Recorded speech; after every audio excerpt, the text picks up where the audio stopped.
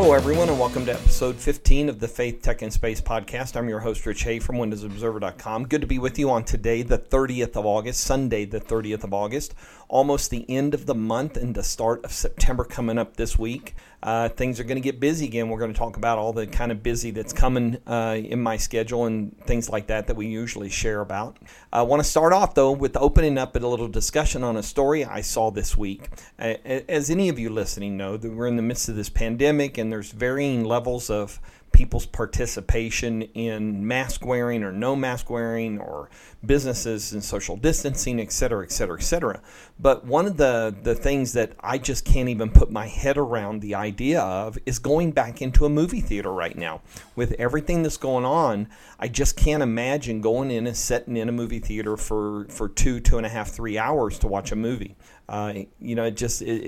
It's just a very uncomfortable thought. You know, going in and out of a supermarket to get some groceries real quick, where I'm very efficient and I do my thing and I'm in and out, it's very brief, is one thing. But going and sitting still in the midst of other people, even with social distancing, even with quote-unquote mandatory mask wearing, when you're not eating, so that means people are taking off masks to drink and eat, just bugs me a lot. And there was an interesting story in the New York Times this week about big budget films finally starting to be released again for the first time since March, since everything shut down back in March for the pandemic. And the question is, are audiences going to go? And the initial kind of indications with these first couple of big budget movies this week was the New Mutant film, I think, from Disney. Very low attendance at a couple of different examples. And then next week, Tenet, Christopher Nolan's new film.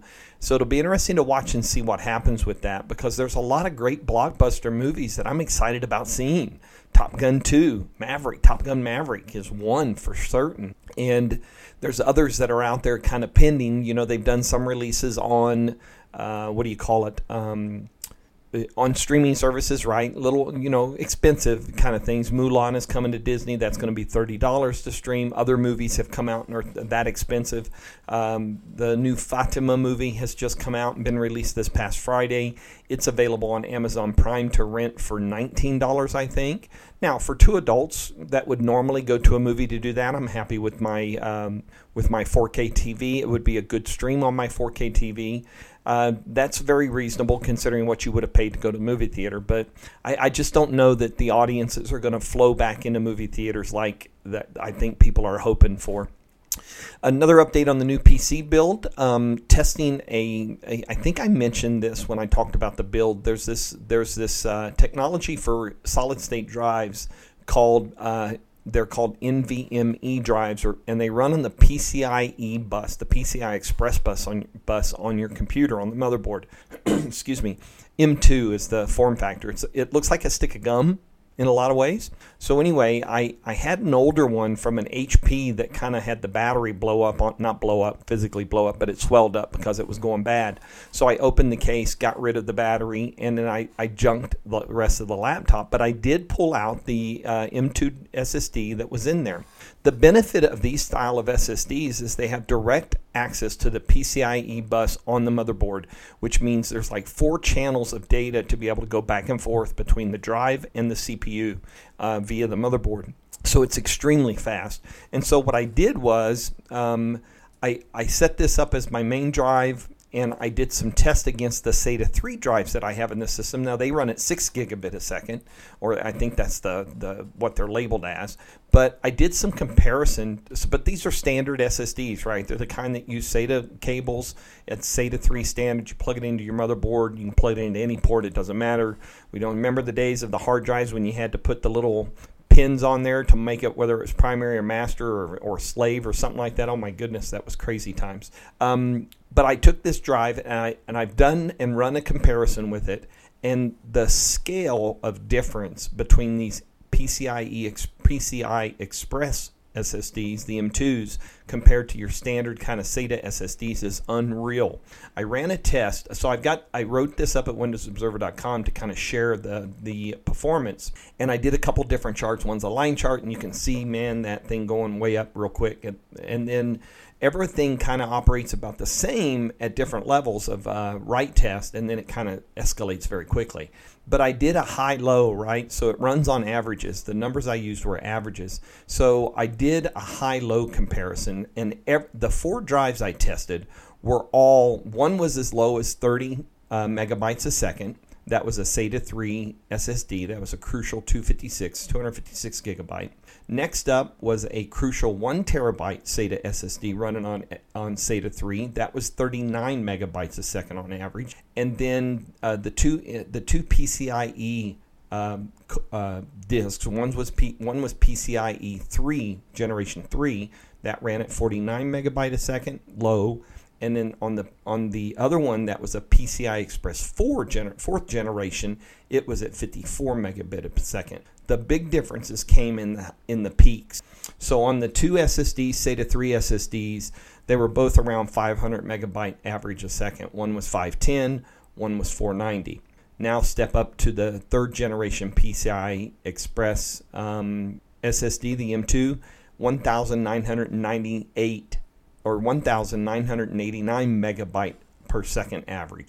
And then step up again to the PCIe 4th generation disk, and that was 2,536 megabytes per second on average in these tests. Just an amazing kind of scale of advancement on easily in the first one about 5 times as fast, and then you pick up another couple factors on the faster one, on the PCIe 4, generation 4.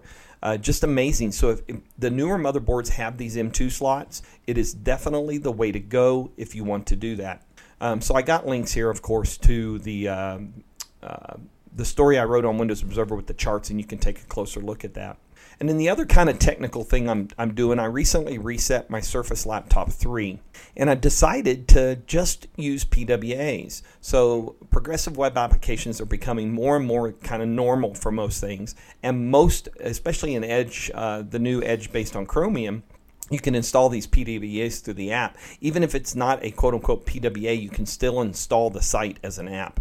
So I'm good on the Surface Laptop 3. I'm doing that now. I am going to use inbox apps. I decided I can do sticky notes as kind of a PWA. Excuse me. It will install it, but I've decided I'm going to use the inbox app. So I'm still going to use things like the Photos app and Snip and Paste, Snip and all that stuff.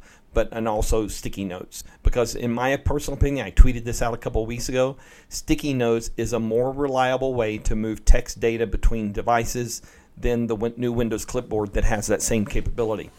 It just does. You paste something into a new note on a sticky note, go to the other machine, and it's there. It syncs within seconds, and it's a great, reliable way to get text data back and forth between machines. And so I'm going to do that for a while and see how that goes, see how it impacts performance, see how it impacts battery life, and things of that nature. I was running the dev channel on the Windows Insider program on this device, and I've since now gone back to the production release version 2004, and then I put it on 20H2 because, as we're going to talk about in a minute, 20H2 is very close to being released.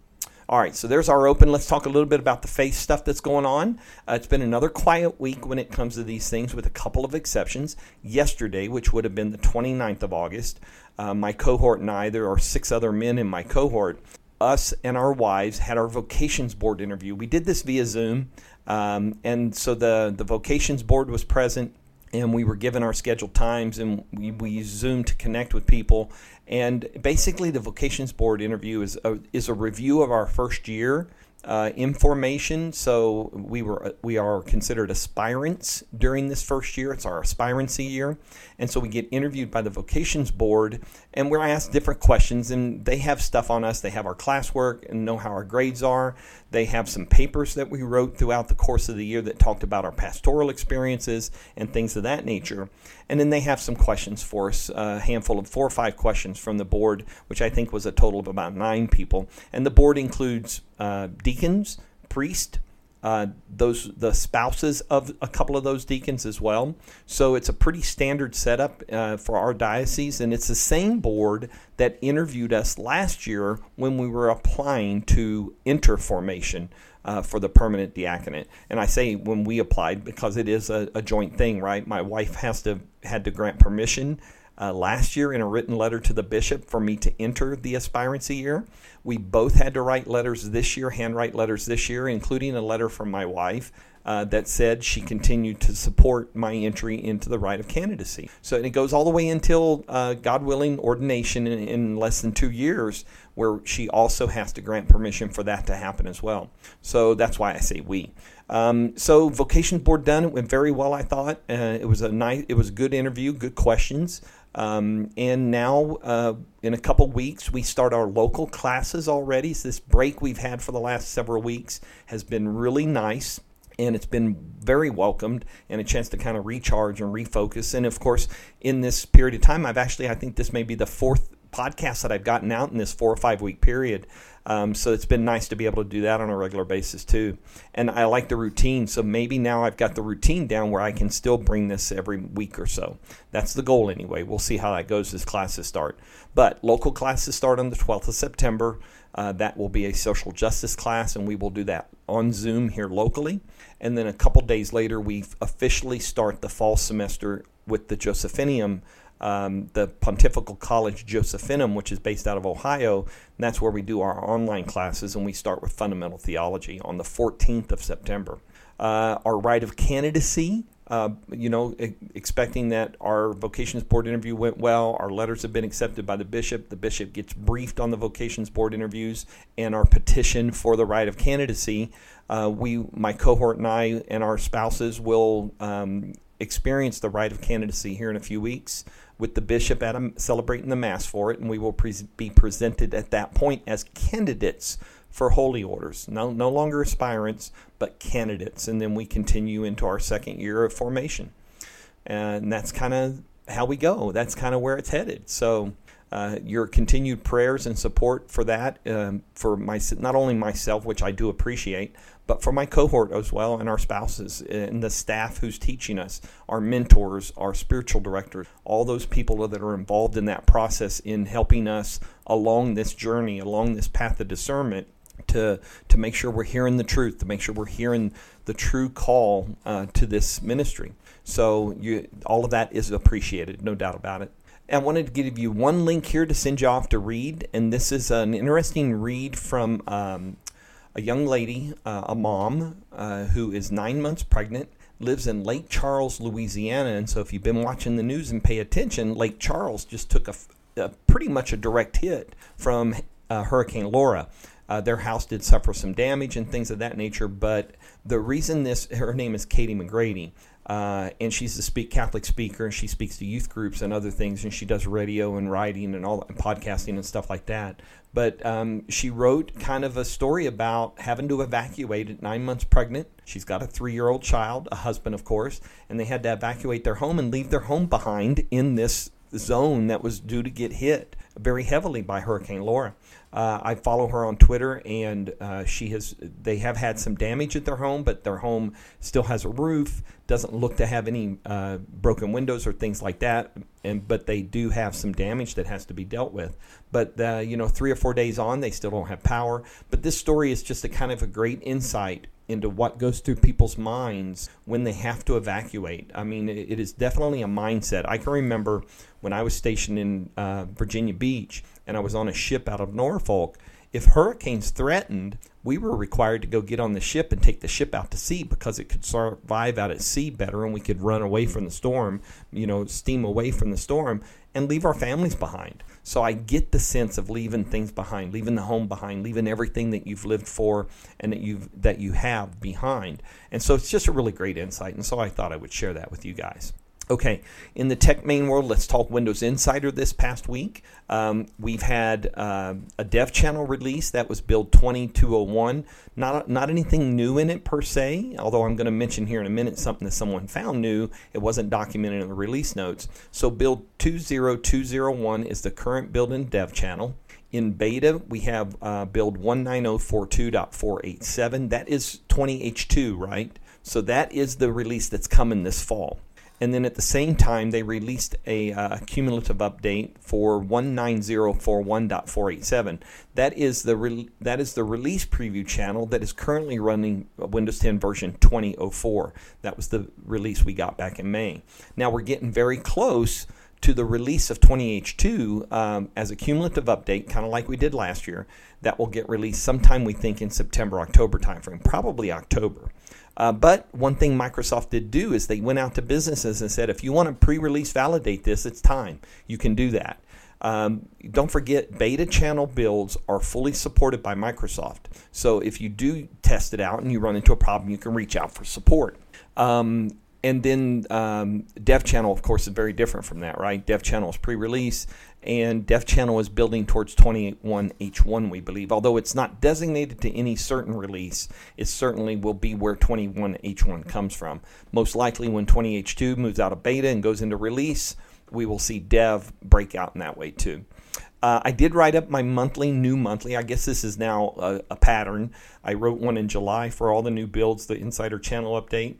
I just wrote another Insider Channel update for August, and we kind of caught up on all the builds that have been released over the last month, the updates that have come out, and the status. For those of you on 20H2 or want to try out 20H2 in a clean install, they did release ISOs to the Insider website, so I've got a link to that if you're looking to do that. I've got a link to the story about the commercial pre-release validation for 20H2. Now, Microsoft is targeting businesses here because they want businesses to pay attention to this and to think about installing this cumulative update. And since it's just a cumulative update to version 2004 that we just had released in May, it's a fairly simple upgrade and should not disrupt the kind of normal flow of things. It's not a full-blown new build release. And then the other interesting thing that was discovered by some folks this week after the release of build 20201, the latest Dev Channel build, was that there is a setting showing up to archive apps that aren't being used. So this is interesting because I think Apple does this,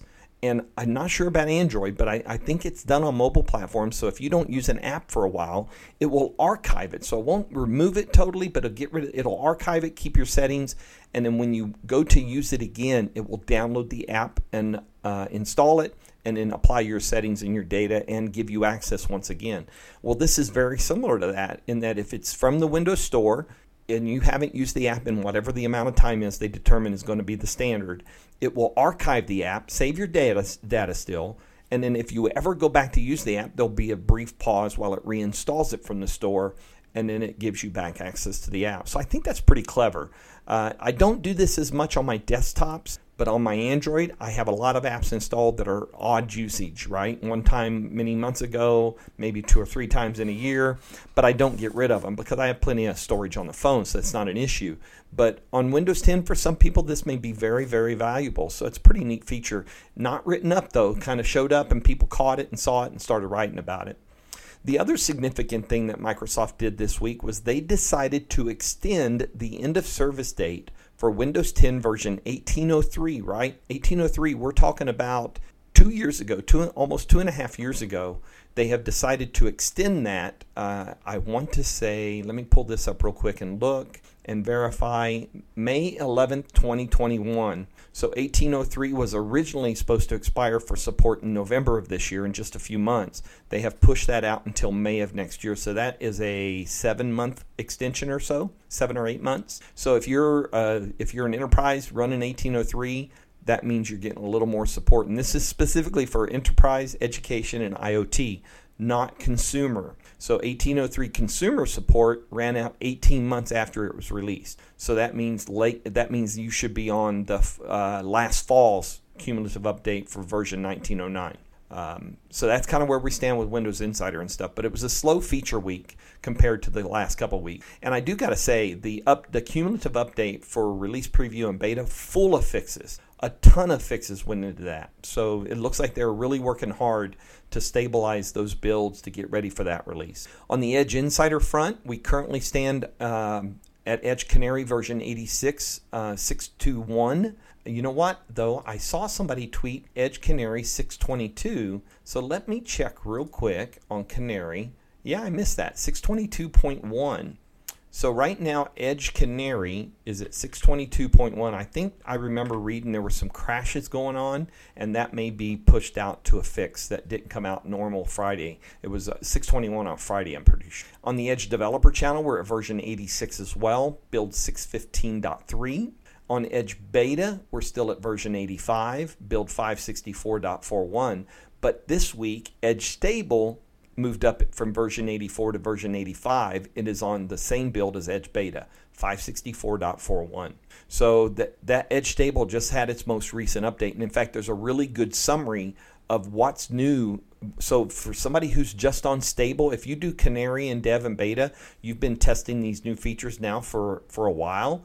But because it's been about 6 weeks or so since Stable Channel got an update, you may not be aware that there's some pretty cool stuff coming. Amongst some of the things that you will see in Stable now with the new update to version 85, collections have improved tremendously.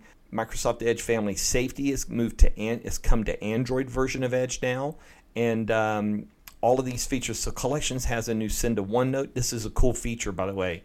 It's available on mobile for iOS and Android, but it basically sends your entire collection to OneNote as a section in a book, and it's just terrific because it gives you quick access to everything.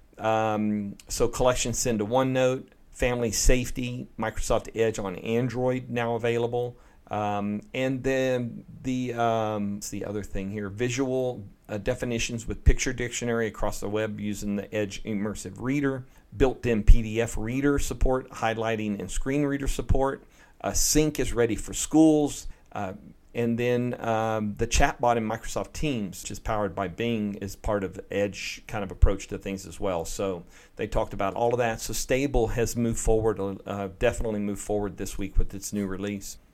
Let's see, Microsoft News and what's going on. Oh, no, actually, there's one more thing about Edge. I caught this headline. It's from Chris Matizik, I think is how you pronounce his name. He does a column called Technically Incorrect. And he wrote, the headline is what caught me. Microsoft makes you really angry, ? No, you're not being silly. And his subheadline is, Microsoft's misguided launch of its very fine new Edge browser has inspired a spirited response, much of it from more confused and angry readers, but some from Microsoft defenders. And he goes in to explain how Microsoft is rolling out Edge, which they've been very public and vocal about. They said it was going to move into version 2004 via Windows Update. That is what's happening. People are getting the update. They get the update, and I believe it's an optional update right now. It's going to be part of the fall release. So 20H2 Edge is going to be part of that release. So you're going to get Edge, and Edge Legacy has got a deadline on it. We learned that Edge Legacy is going to be deprecated sometime next year. So they have to upgrade the systems. I just find it interesting to, the reaction, this headline, people talking about installing the Edge and things of that nature, but it's not unlike any Edge Legacy. I know that New Edge, right, based on Chromium, is not, quote unquote, a direct upgrade. It's a whole new browser that they built from scratch, right? But it is a replacement for Edge Legacy. And so that's what we're in the midst of. We're in the midst of seeing that change out happen. And people are apparently not happy about that, I guess. I don't know. I get more irritated at the fact that when I'm in Edge and I go to a Google property, for instance, that I always get that thing up in the corner that says, don't you want to switch to a faster, better browser for this site? And I say, no, I don't need to, because guess what? My new Edge is based on Chromium. But it's not unlike that same thing, right? I could really spend a lot of time getting angry and upset and frustrated. Why? I click the X and I go out. I don't like it. Don't get me wrong. I don't like having to do that every time. Google should allow me to make that choice and then stop. Don't offer it anymore once I've offered it. Once it's been offered and declined. But upgrading Edge Legacy to New Edge with Chromium is just a normal kind of generational life cycle kind of thing. I'm speechless about it, okay, basically. All right, Microsoft news. Big week this week. Surface Duos started to arrive on the desks of some of the main reviewers. Very limited exposure to them, though. They showed off the boxes. They did some unboxings. They could not turn the device on, apparently, in front of any kind of video or pictures or tweet and share that experience. They have some lockdowns on as far as what they can share.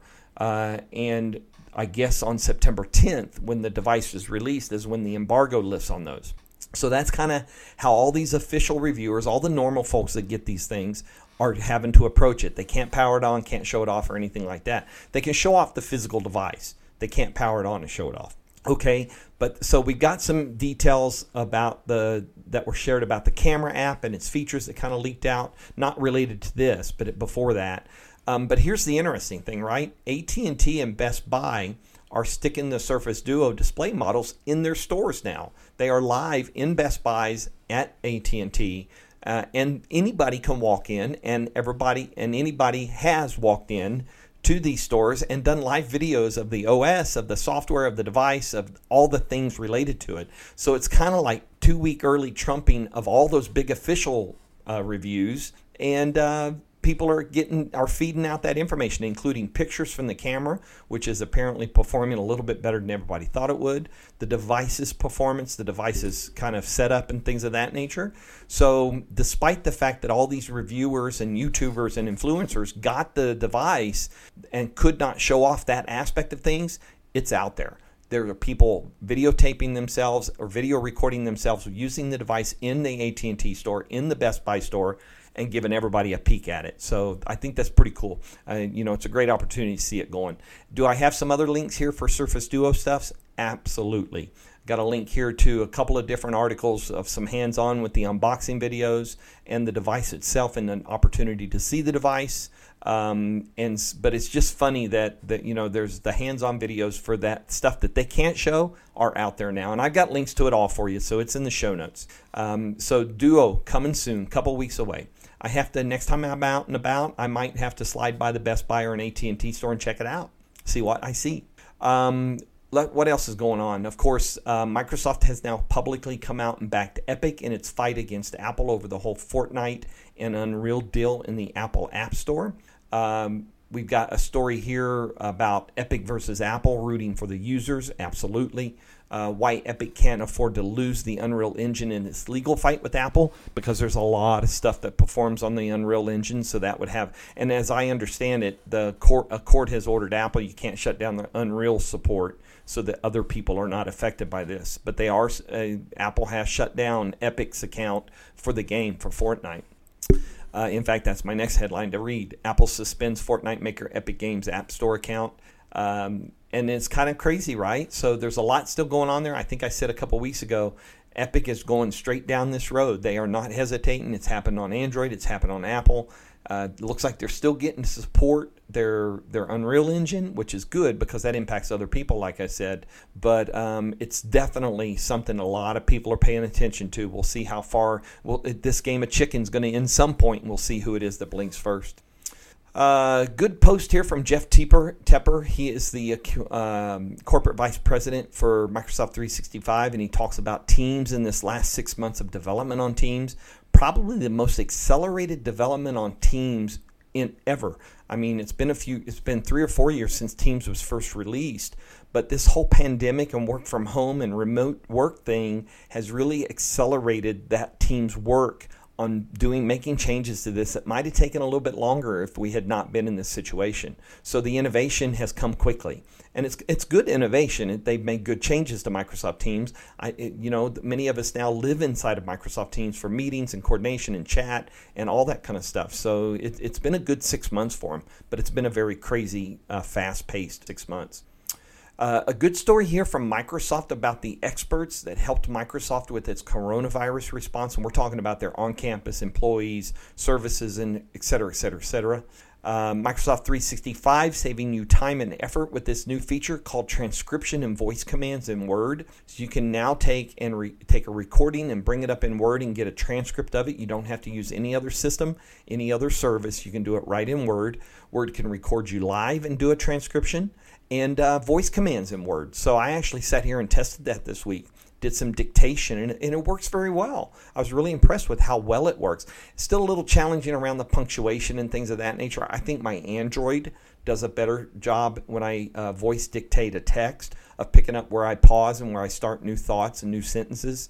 But Word, not so much yet. But I still need to play with it some more too. But it's a pretty cool feature with the transcription. Paul Thurrott wrote about the Android app solution that your phone is now offering with Samsung devices. And of course, Surface Duo is going to be the one non-Samsung device that will support the app screen, or basically your screen sharing your apps from your phone to your PC via the Your Phone app.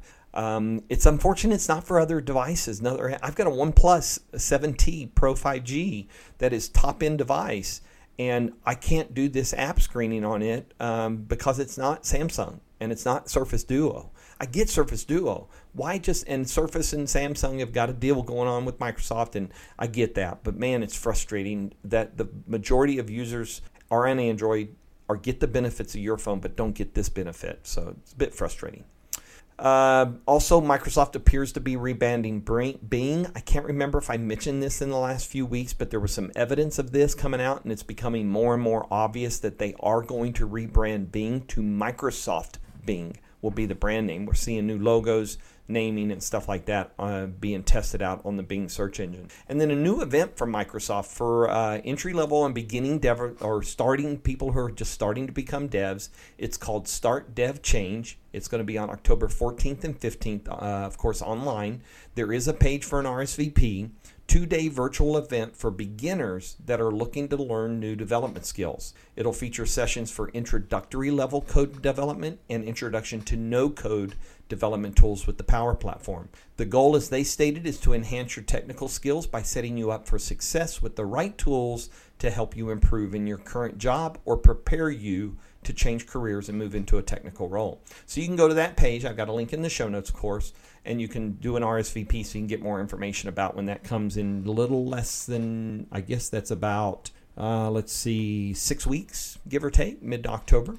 On the Apple Store front, there's some evidence that was shown this week. I'm not going to talk about Epic because I already mentioned Epic in the Microsoft segment, but it looks like there's some changes going on in Spotlight Search on iOS and iPad iOS 14 in the beta that might be indicating that Apple is starting their own search engine. Now, this is interesting because if you don't know, Google pays a lot of money to be the default search engine for Apple devices. And would it surprise you at all for Apple to figure out a way for them to have their own search engine on Safari for iOS, iPadOS, macOS, iPhone, iPad, Mac, wherever it might be?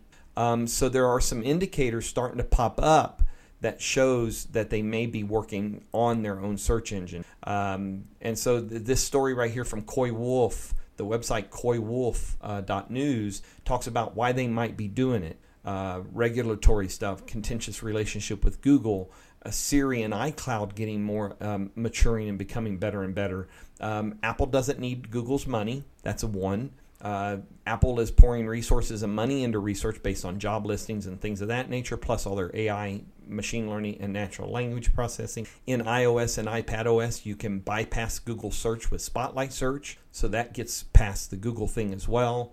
And then their Applebot, their web crawler, is starting to show up in more and more places, indexing sites. So it'll be interesting to see how this moves forward. Is Apple going to create their own search engine in order to put that as the default in their systems? Now, it talked about regulatory stuff, but if you think there's an argument around Apple and their App Store policies, what about Apple and their own search engine, right? Google's already taken a lot of heat because they have been, it's been reported in the past that they take liberties with results sometimes and how they display results and things of that in search results on Google.com.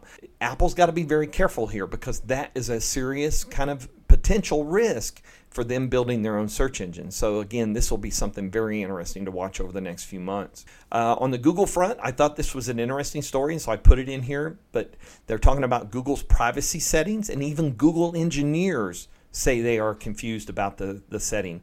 The quote that The Verge shared is that the current UI feels like it is designed to make things possible, yet difficult enough that people won't figure it out.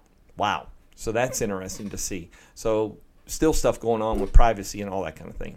Under the miscellaneous tech header, Amazon Halo and Amazon Halo Band, a new service that's supposed to help customers improve their health and wellness coming from Amazon. It'll be they did detail some stuff. I got a link to the press release from Amazon directly, and then I got a link to a Medium post by Lance Ulanoff who talks about some of the questions he has over this fitness wearable from Amazon. I like the name though, Halo. I think Halo is a cool name. Halo Band, Halo. Of course, I haven't heard any issues around copyright or anything like that, right? Is that an issue with Halo, the game? I mean, Microsoft is dealing with some copyright issues around their whole DataFlex thing. Could Halo Band or Amazon Halo create a branding and trademark issue with Halo, the game from Microsoft in 343 Industries. Something makes you go, A really good post here from Chiffers.com about meeting burnout. Of course, people are meeting, even though we're remote and even though we're working from home, still doing a lot of meetings. And meetings, when you're in a virtual meeting, are very challenging in many different ways than physical in-presence meeting. A really good story here from an FBI informant about the inner workings of how tech support scams are done. It's a really insightful article to pick up some tips to protect yourself from those kind of things that pop up. Paul Thurrott also wrote about Microsoft and Oracle's race to finish the acquisition of TikTok. No sooner than I posted that, we get word that maybe Walmart and Microsoft are teaming up for this acquisition. They're talking numbers like $20 billion for the U.S. operations of TikTok and Walmart. I just kind of mind-boggling for Walmart to be involved in that. Pinterest canceled their massive, they had signed a lease in an unbuilt building, but because of the work from home shift that has happened, and I think that many companies are going to embrace moving forward, even when the pandemic is over, they've canceled a massive office lease that they had signed for this big unfinished building. So I think this is going to be, real estate in technical businesses and normal businesses is going to become very different post-pandemic. Our company is doing similar things. Many companies are doing similar things about real estate, because it's an extremely expensive aspect of doing business. And with this last 6 months, it's been proven that work from home can be done pretty reliably from home. Whereas before, some people wouldn't have tested it. They got forced to test it. And now they're realizing, hey, this kind of works pretty good. So I think that's going to be very interesting moving forward. Speaking of Medium, I mentioned Medium earlier from Lance Ulanoff. Ev Williams has got a story about the latest updates about Medium itself and its growth.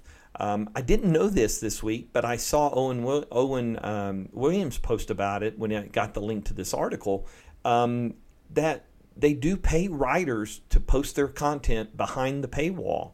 And it can work out pretty good for people. So I didn't realize that was a thing on Medium. I'm not a fan of putting my content on Medium. I like to put my content on WindowsObserver.com. I have control over it, right? I've had control over that for 25 years. So I'm not sure about putting my content in other people's properties. IT Pro Today is my job, right? That's a very different kind of thing. It's not what I post at WindowsObserver.com anyway. WindowsObserver.com is consumerish, gameish, that kind of stuff. But yeah, it's interesting, to see what they're being able to do and how popular Medium has become. Okay, on the gaming front, Xbox One and Xbox Series X UX got a fresh look this week, a new streamlined experience. I'm on the Alpha Insider Alpha Preview. It's a really slick update. They've made changes. The visual changes are dramatic. It's kind of the same kind of setup, but they've compacted some things. They make things easier to navigate. They put more room between some of the icons and stuff like that, and it's much faster than it was, or at least it seems so. So that came out this week, so I've got a couple links to information about that. The first set of patch notes for the upcoming release of Microsoft Flight Simulator's first patch since it went public a couple weeks ago, that is coming up. That just got posted on August 27th on the weekly development update that the Microsoft Flight Simulator team posts each Thursday. And so it looks like sometime this coming week there will be a patch. All you have to do to get it is to exit out of Flight Simulator and restart Flight Simulator, and it will pick it up once it's released. It looks like it's going to address some of the bigger issues, the crash, the installs, the black screens during the installs, and some stuff like that. So it's focused on performance from the perspective of getting it on the system, getting it installed, and getting it up and running.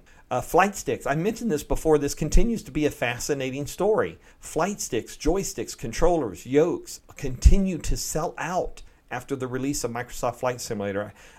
It's a secondary effect, but it's definitely a big secondary effect. I'm glad I have what I've had. I've had my controller for about a year and a half. It's a great solid controller. It's actually 10 plus years old from a technology perspective. It's the Logitech 3D Pro Extreme, but it's a great controller for casual gamer, casual simmer. And there's a lot of other options out there, but they're getting harder to find, and the secondary and tertiary market is becoming crazy overpriced. So just hang tight. If you've got an Xbox controller that can connect to your PC, you can fly enough with that too. Kind of like the joystick. You can do more than well enough to explore the sim and use it. There was a story this week I found interesting about playing Flight Simulator in your browser. And it's actually the older version. So version 1982, 84, 88, and 89. And those use different keys and stuff like that. But you can play those old school versions in a browser. So that's kind of cool. And then Xbox Elite Series 2 controller. There was a long-term update from Brad Sams over at Thurrott.com to talk about that controller and its reliability, how it holds up. And he has very positive things to say about it compared to its predecessor, the original Xbox Elite Series controller. On the space front, let's see what we're talking about now. Space Station 20th anniversary is being celebrated all the time. They're talking about different things about the ISS. And the latest thing they're talking about is food and how food works on the space station.